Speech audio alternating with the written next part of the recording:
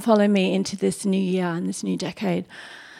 So let's look in our Bibles at Mark chapter 1, verses 16 to 20. I'm reading from the NLT version today, and it says, "As Jesus walked beside the Sea of Galilee, he saw Simon and his brother Andrew casting a net into the lake, for they were fishermen. 'Come follow me,' Jesus said, 'and I will send you out to fish for people.' At once they left their nets and followed him. When he had gone a little further, he saw James, son of Zebedee, and his brother John in a boat, preparing their nets. Without delay he called them, and they left their father Zebedee in the boat with the hired men and followed him." So let's just pray before we begin today's message. Father, we just thank you for your words of truth.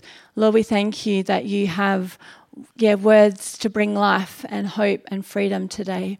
And Father, would you give us a heart to receive what it is you want to say today? Would we have a willing heart, ears to hear and eyes to see, that you would be glorified in this place today. In your precious name, amen. So one of the great themes in the book of Mark, we've been doing a series called According to Mark.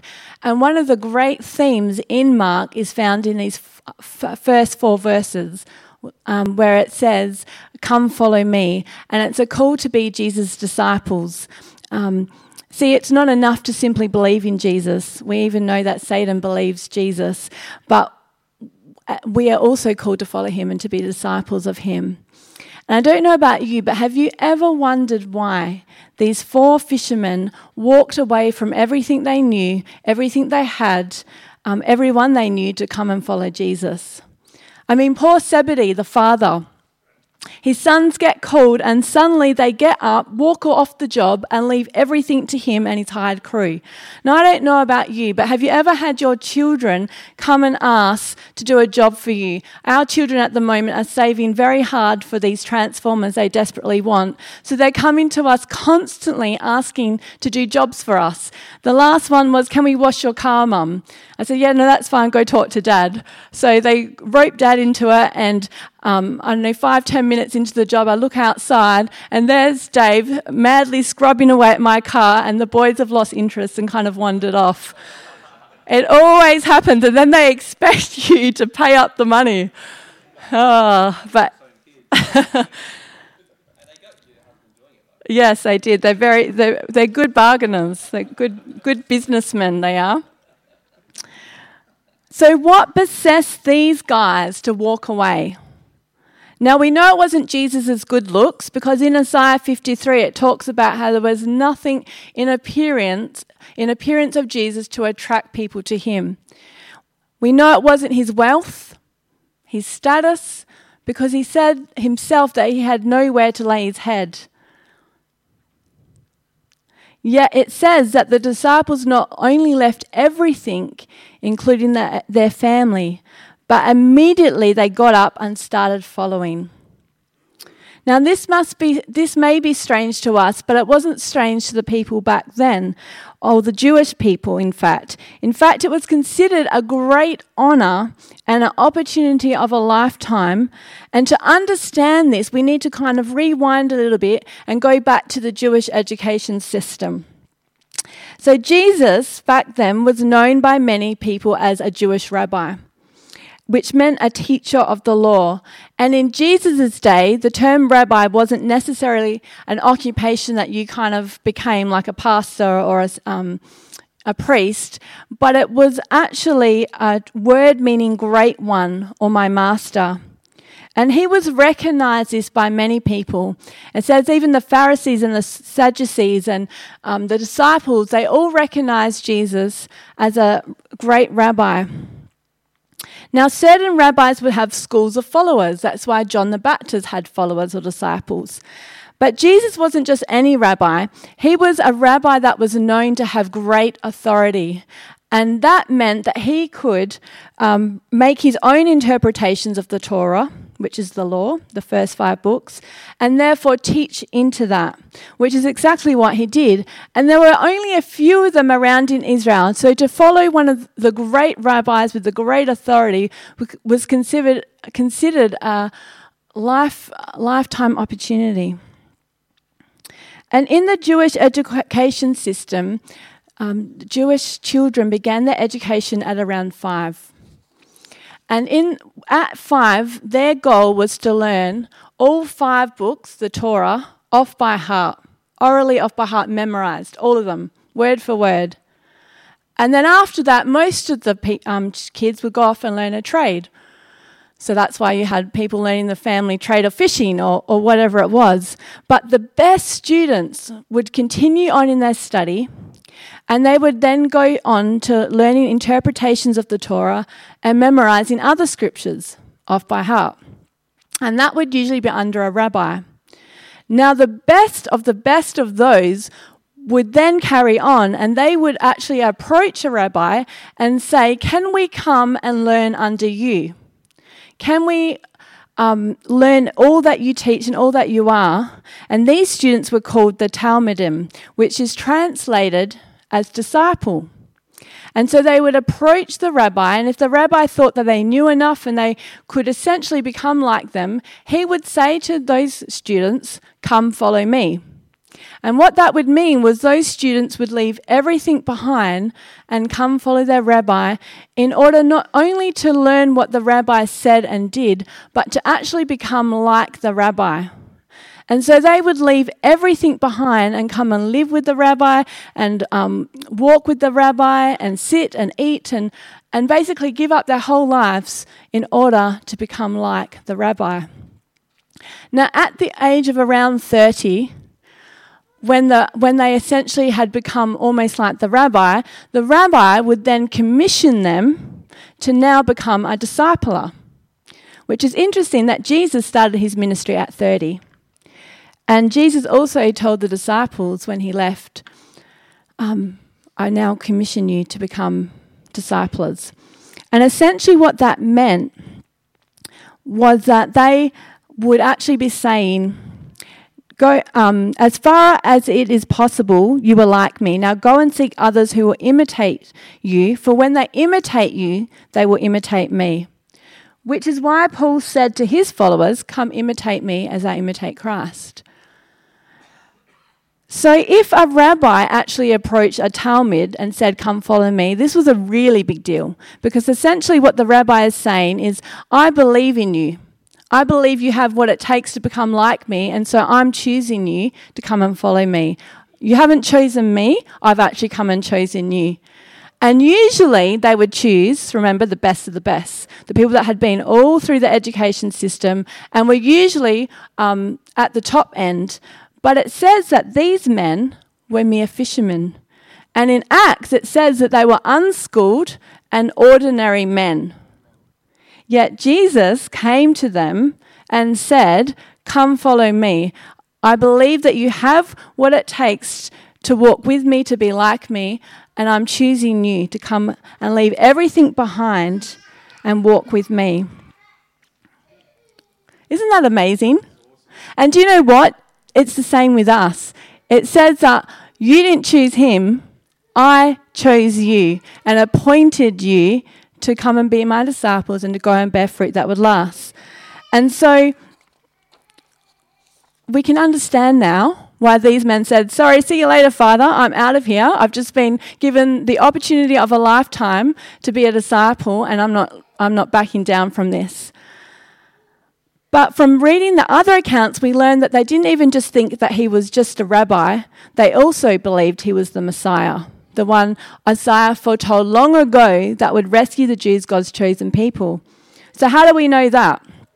Well, we need to go to the other Gospels to kind of flesh out the story a bit more, because Mark only gives us a snippet. And in the book of John, we read that Andrew was actually with John the Baptist at the time that John had announced that Jesus was the Messiah. And so Andrew was so excited that they had found the Messiah, the one promised. Because don't forget, we had just come out of 400 years of silence and separation. And then John the Baptist comes preparing the way of the Lord and announcing that the Messiah's come. So Andrew ran and found his brother Simon and said, "Look, we found the Messiah." And he introduced Simon to Jesus, and that's when Jesus changed Simon's name to Peter, meaning rock. And if we go on to Luke chapter 5, verses 2 to 11, we see there's more details of Jesus calling Peter, James, and John that are not actually in Mark. So I want to look at that today as well so we can get a fuller picture, and then we're going to kind of look at what does it mean to us today to actually be a disciple of Jesus. Before I do that, I'd left my water bottle down at the front. Down the front there. Yeah, thank you. Can I grab that? My mouth is going very dry. All right, so let's look at Luke chapter 5, verses 2 to 11. That should be up on your screens as well. Yes. Thank you.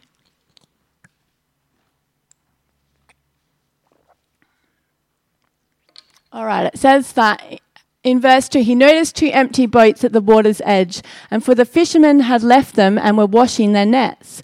Stepping into one of the boats, Jesus asked Simon, its owner, to push it out onto the water. So he sat in the boat and taught the crowds from there. When he had finished speaking, he said to Simon, "Now go out where it's deeper and let down your nets to catch some fish." "Master," Simon replied, "we worked hard all last night and didn't catch a thing. But if you say so, I'll let the nets down again." Now notice how he calls him master. So he's recognised that he's a rabbi, and that's what they were called. And this time their nets were so full of fish they began to tear. A shout for help brought their partners in the other boat, and soon both boats were filled with fish and on the verge of sinking. When Simon Peter realized what had happened, he fell to his knees before Jesus and said, "O Lord, please leave me. I'm too much of a sinner to be around you." For he was awestruck by the number of fish they had caught, as were the others with him.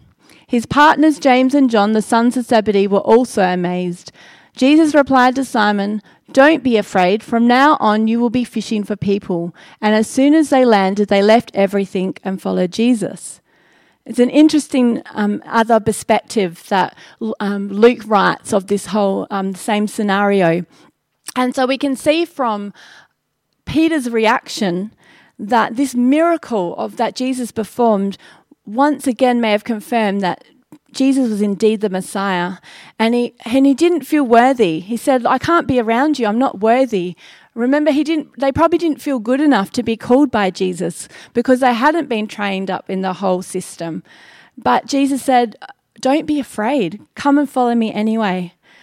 And I will make you fishers of men." Now, this really struck me because sometimes when we're called to things that are beyond us, we can think, well, how am I going to get there? How am I going to do that? I had some kids at school the other day talking about, they're in year 6, and they said, "Oh, we're not looking forward to next year. We're going to be in high school and it's just such a way, it's so, it's too hard for us." And I said, "But you're not there yet. You're not ready. You're not able to be prepared for it because you're not old enough yet. But when you actually get to the end of year 6, you'll feel more ready. So you don't need to be afraid."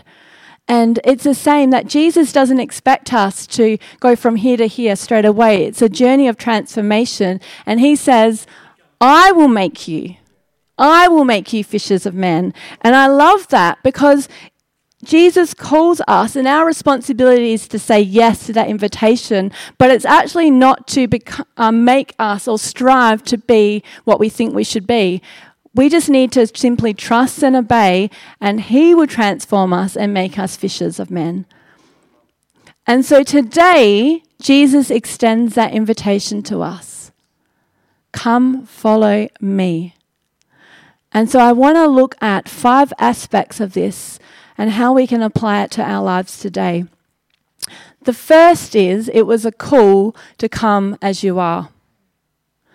I find the fact that Jesus called 4 ordinary fishermen so comforting because they weren't the best of the best. But Jesus chose them. And essentially what he's saying is, I believe you have what it takes. And every time you doubt that, as they did, and as we do, remember the fact that I chose you before you chose me. See, Jesus didn't expect them to scrub up. I don't think he even expected them to change out of their clothes. I don't know, it doesn't say. But he certainly didn't ask them to get it together. They were ordinary, unschooled men. And they were told basically to come as they were. I didn't say stay as you are, because Jesus never allows us to stay as we are, but it's an invitation to come as we are. And all throughout the Gospels, we see this to be true.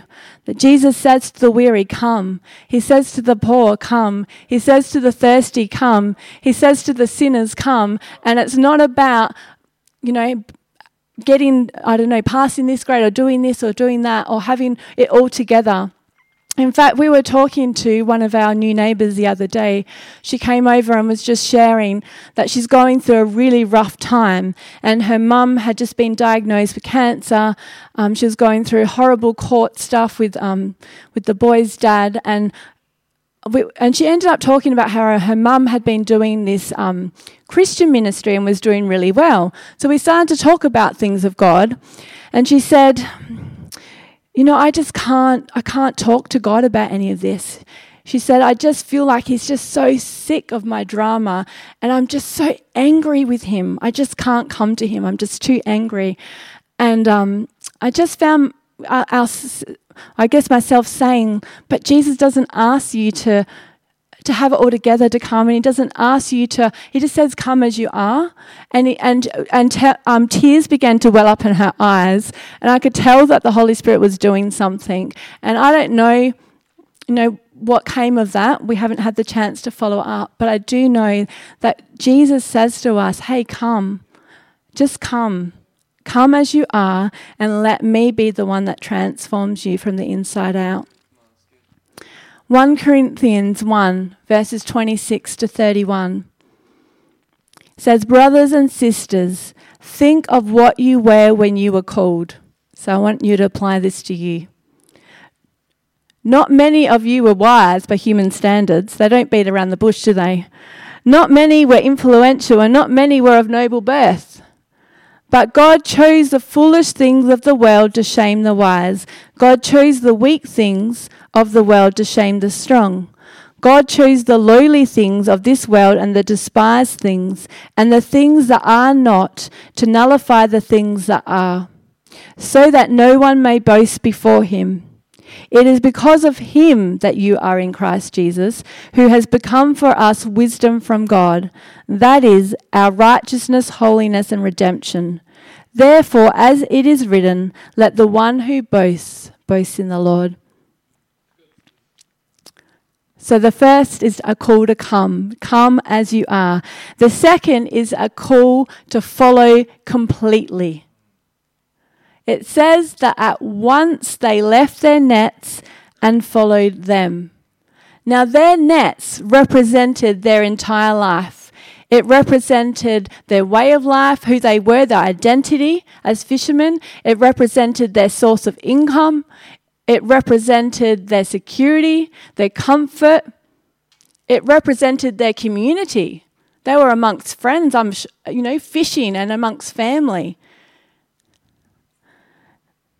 And to be a disciple, to be called to come follow me, it meant walking away from all that and completely being devoted 100% to the call of being a disciple. And in Mark 10, verse 28, Peter said to Jesus, I think Peter was looking for some sympathy here, because he says, do you know we've left everything to follow you? And that's essentially what they did. They left everything to follow. It says that Peter had a wife. I don't know what happened to the wife. Maybe there were other followers, and maybe she joined along. But and some of you might be thinking, oh, this is pretty good. But I'm not telling you can leave your wife, just so you know, or your husband. It's not. What does it actually mean? Does it mean we walk away from everything to follow him? Well, let me look at a story that both Matthew and Luke both tell about a man that desperately wanted to be a follower of Jesus. So there were other people that would come and say, to the rabbi, can I also be one of your band of followers? Can I come? And Jesus said to this one guy, yes, you can come. Come follow me. And the guy said to Jesus, well, actually, let me first go bury my father.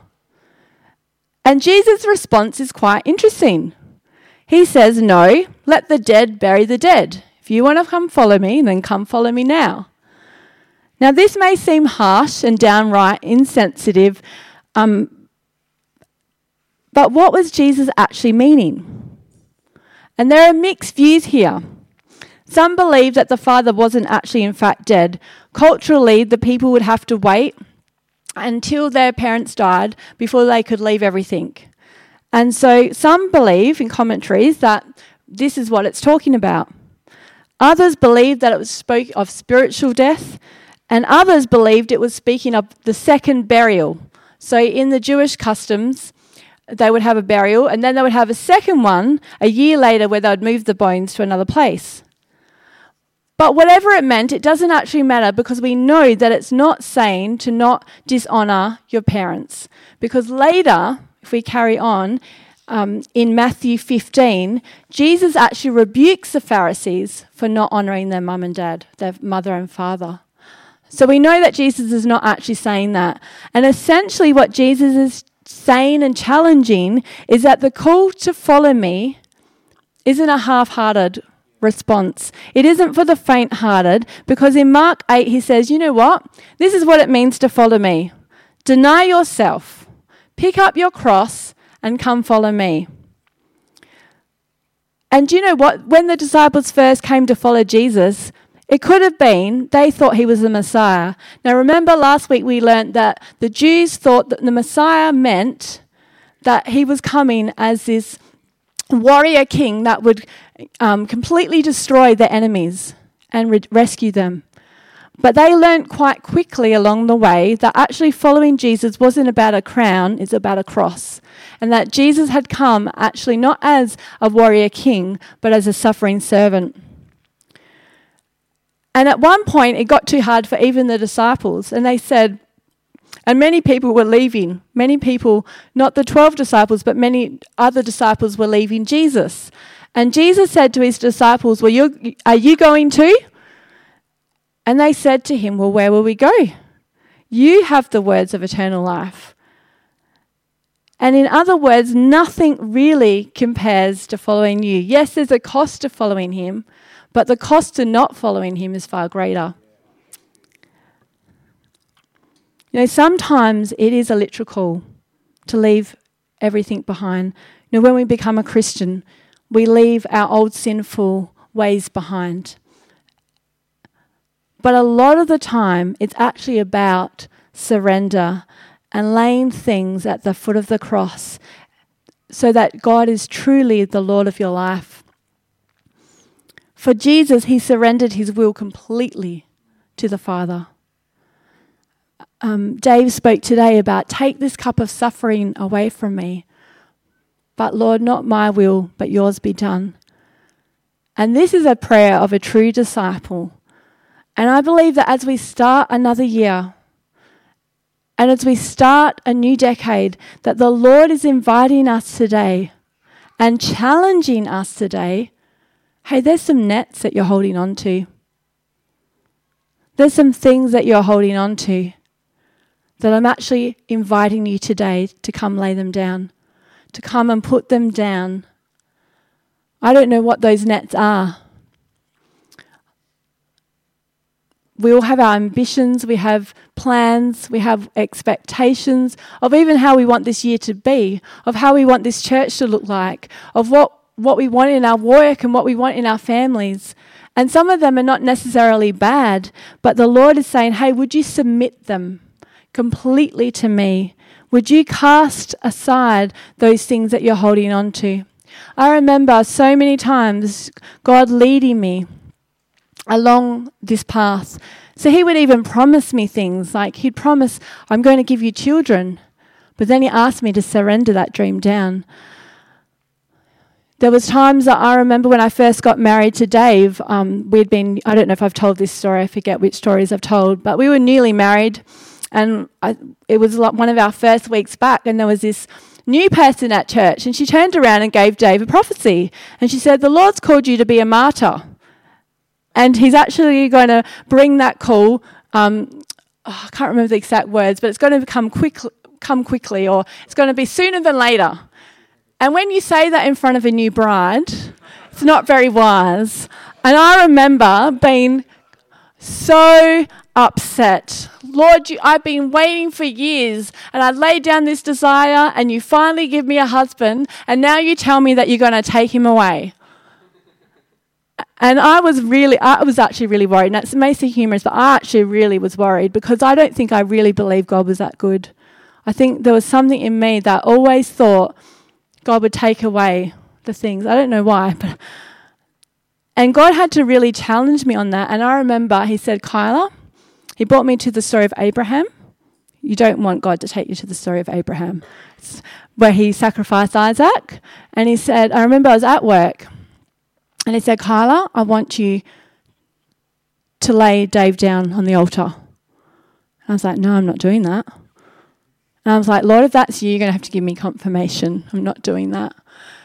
And 11 years on, yes.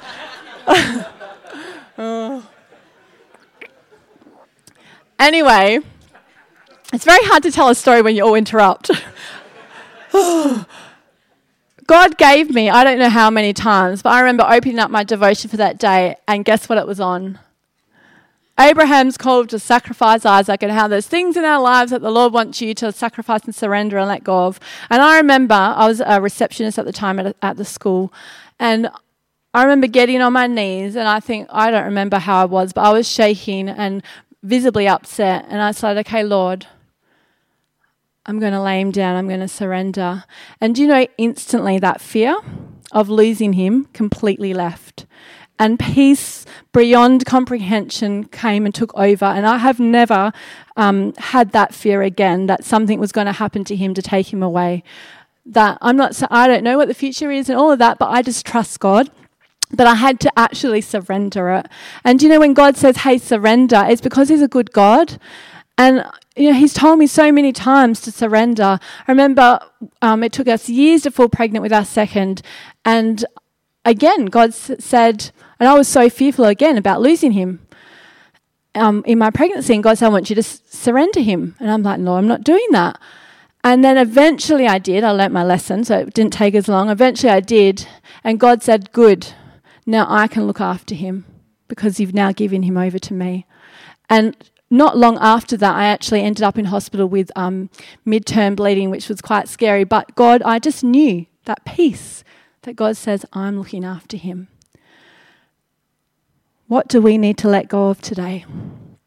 What nets do we need to let go of today? What agendas? What plans?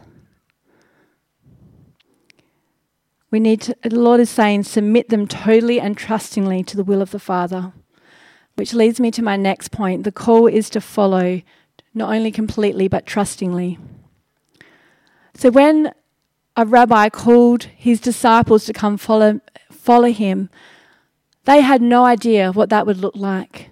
They did not know where the path would lead or what life would look like. And for Jesus' disciples, he said, I have no place to put my head, no place to call my home. But are you going to come and follow me anyway?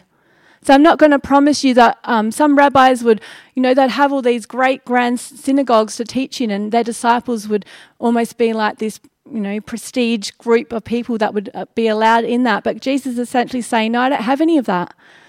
The path is actually uncertain, but are you going to come and follow me and trust me anyway? See, they followed him at once, or another translation says immediately. They came and followed him. And to me, that word showed they had complete trust. Or maybe not complete trust even at the start, but they had trust that, number one, he was the Messiah. And so if we want to be a follower of Jesus, we need to first put our trust in him. But then we need to actually trust him with our lives and know that even though we don't know where the path may lead, we know the God that leads us. And we know that he is a God that is good, that he is the good shepherd, it says, that leads us into green pastures and beside still waters. And so I feel like the Lord would say, just like he said to Peter that day, do not be afraid, but come follow me. Trust me, put your hand in mine and come follow. A verse that really has encouraged me this year has been from Joshua 1 verse 9. And it says, have I not commanded you? Be strong and courageous. Do not be afraid, do not be discouraged, for the Lord your God will be with you wherever you go. And while Jesus said, come follow me, and they didn't know where they're going, he always promised to walk ahead of them and with them. And he does the same for us. Will you trust him? The next thing, it was a call to follow obediently. To be a disciple meant you did what the rabbi did. You followed in their footsteps in order to become like the rabbi. You wanted to be like him, so you obeyed him. And in fact, it would talk about in the Jewish writings that you were to take on the yoke of the rabbi, which meant you submitted to his interpretations and his applications of the Old Testament. And it's interesting that each rabbi had a different yoke, a different way of interpreting. And you could pick their disciples by the way that they spoke, because they copied everything that their rabbi did. And they spoke like their rabbi, they did what their rabbi did. They were essentially becoming like their rabbi. And Jesus says, hey, if you want to follow me, know that my yoke is easy and my burden is light. And I love that, because it's not burdensome to obey the Lord. But it's necessary, because it says in John 8:31, if you obey my teachings, you really are my disciples. And Jesus was an example to his disciples in this. He obeyed even right up until death. And not only did he die, but he also let his will die. Because he said, not my will, but yours be done. And while God doesn't necessarily call us to die for him, some of our wills need to die. Where we say like Jesus, not my will but yours be done, because that is the heart of a true follower. But obedience really is about delighting in the Father. Jesus so loved and delighted in his Father that he said, my food is to do the will of him who sent me. And the disciples so loved Jesus, so loved being with him and wanted to be like him, that they too sought to do his will. And that's why Jesus says, those that love me, he says this in John, those that love me are the ones that obey me. Because obedience is really about delighting in the Lord. It's really about loving him. And the other thing is that, remember, God chose you. You didn't choose him. And so he says, I believe that you can do this. In fact, I'm going to send you one that will empower you and equip you to become like me. So we don't do it in our own strength. That's why his yoke is easy, because it's not in our own doing that we obey. It's under his influence, under his power. Titus 2 talks about in verses 11 to 12 that grace is not only for salvation, but it also empowers us to say no to ungodliness and worldly passions. Did they get it right every time? No, that's what grace is. No, they didn't. We don't either. But it was such a heart that I love you so much, Lord, that I want to be like you. And so I'm going to do what you do. But I need your help. So would you empower me to do what you told me to do? The final thing that he calls us to is to follow closely. See, one of the traits of a disciple was that they followed so closely behind their rabbi so that they could hear what he said and they could do what he did. And so close that they would be covered in the dust of their rabbi. Or they would sit in the dust of their rabbi as he taught. And to be covered in the dust of your rabbi showed others how closely you actually walk to your rabbi. And the closer you are to someone, the more you become like them, in good ways or bad ways. But we become like those who we're close to. That's why you find your children saying things like you, because they're close to you, and sometimes they're good things and sometimes they're not so good things. But one of the closest disciples was Peter. And Peter assured Jesus that he would never forsake him. I will never leave you. I will always walk closely with you, Lord. And Jesus said, no, actually, that's not going to happen. And Peter said, no, it's true. I'm going to never leave your side. And close to the time that Jesus was taken away by soldiers to be put on a cross, it says in Mark 14, verse 54, that Peter followed Jesus from a distance. So Peter said, I'll never follow you from a distance, Lord. I'll always follow you closely. But it says here that Peter followed him from a distance, and then it goes on to say that he was warming himself by a fire, and some people came up to him and said, aren't you one of Jesus' disciples? And that's when he said, no, I'm not. And 3 times he denied Christ, and then the rooster crowed. And he was reminded. But then, after Jesus was raised again, the disciples went back to fishing. They obviously thought maybe they'd blown it, or what they thought, I don't know. They went back to fishing. And remember the first miracle back in Luke, how Jesus told them to put down their nets on the other side and to catch fish. Well, we come back to that place after Jesus has been raised again. And Jesus is on the boat, on the beach this time, cooking fish for breakfast. And the disciples recognize him there because he calls out to them about fishing again. And he's the resurrected Christ this time. And Peter comes to him. And there's no mention of what happened. But Jesus says to him, Peter, do you love me? Yes, Lord, I love you. 3 times, Peter, do you love me? Yes, Lord, I love you. Do you really love me, Peter? Yes, Lord. Well, then go and feed my sheep. Remember, obedience comes from love. And that was the point where Peter once again walked closely with the Lord. And to the day of his death, he carried on the great work of his master in becoming a disciple himself.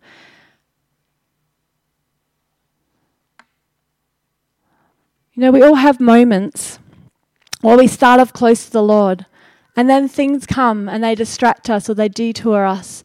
And we end up like Peter, where we don't necessarily deny Jesus, but we walk from a distance. But just like he calls his disciples to come back close to him, he calls us today to come back close to him. It says that if you abide in me and I in you, then you will go and bear much fruit.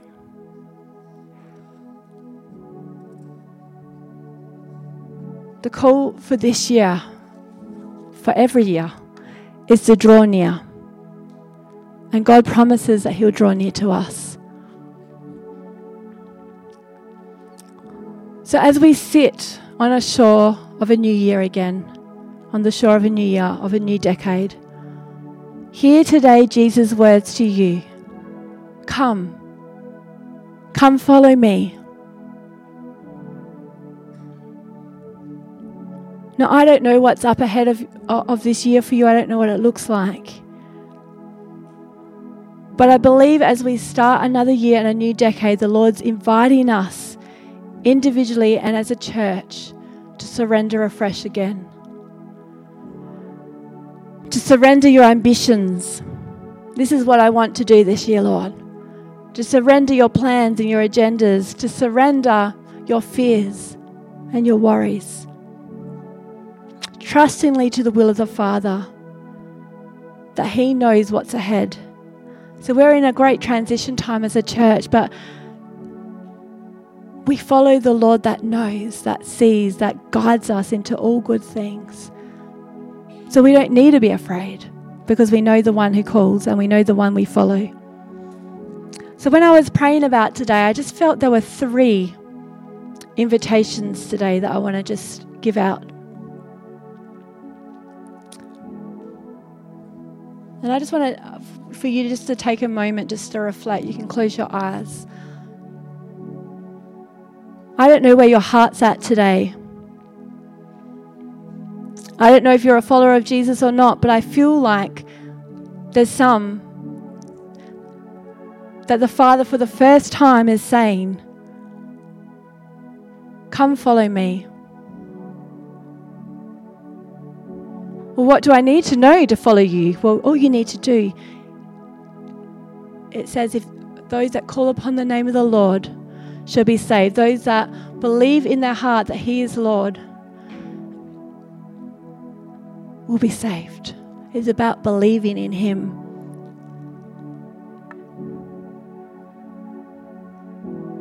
The second invitation is for those that perhaps have been following Jesus from a distance.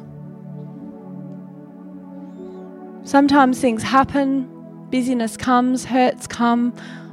I don't know what it is for you. But I feel like there's been some of you that have just been hanging back. And Jesus today is saying, hey, it's time to follow me closely once again. It's time to trust me once again. It's time to come back into my arms and hold my hand and let me lead you into good pastures.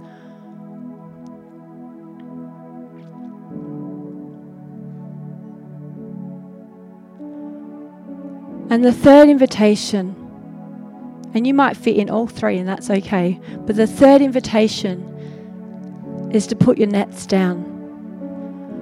I feel like there's some things that we need to surrender today as we step into a new year. They might even be good things, but if they've not been placed under the lordship of Christ, then we take them in our own strength. And the Lord is saying, hey, my burden is easy, my yoke is light.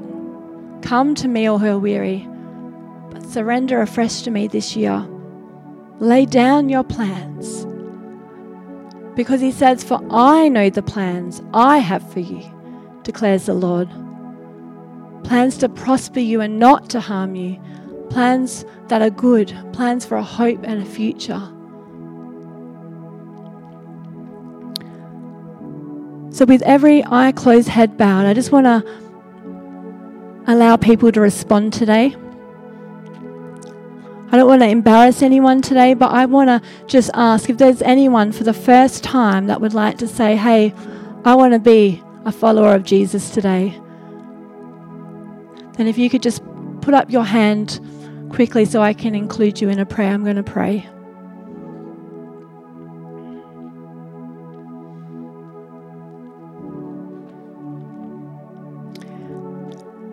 And the second invitation that I want to include in this prayer is for those that have been maybe following him from a distance, but the Father is saying, hey, come back close to me again. Come follow me closely. If that's you, I want you to quickly pop up your hand today. I want to include you. Thank you. See that hand. Thank you. See those hands.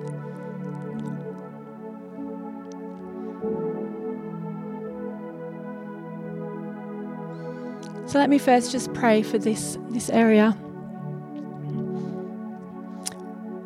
Father, you see those hearts, you see those hands. And Lord, we've all been there at times where we've wandered away, where we've followed you from a distance. Father, would you forgive us today?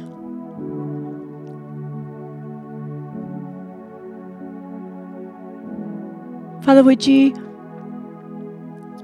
by your grace, encourage your people today to come back to you? Lord, we choose today to follow closely. For this year, we choose today, for this year ahead, to come and walk closely, to be covered in your dust.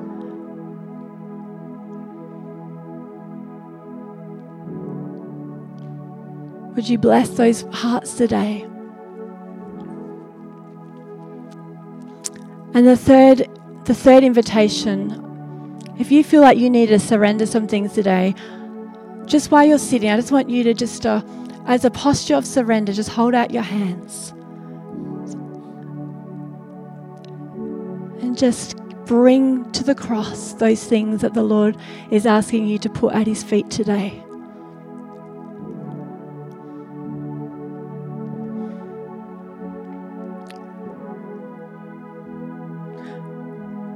Father, we all have things that we need to place at the foot of your cross. And Father, would you see those hearts and those hands today that just want to surrender afresh to you this year? Lord, we just place those things aside. We put those things into your hands. And we say today, not my will, but yours be done. Father, would you help us not to keep taking them back off you, but to actually leave them with you and to trust you with them. And Father, I just want to pray a blessing on everyone here that as we go into a new year, would you bless your people? Would you empower them and equip them? Lord, though the road at times may be windy or hard, Father, you promise to go with us and before us. And would people take heart and courage today knowing that, in Jesus' name. So we're just going to come into our time of worship. I'm just going to hand over to Pastor Dave, and we're going to carry on our worship. Amen. Amen. Thank you, Lord. It's a beautiful presence of God here, isn't it? I really encourage you to make sure you listen to the podcasts. I don't know if you realise, but that was an insanely great message.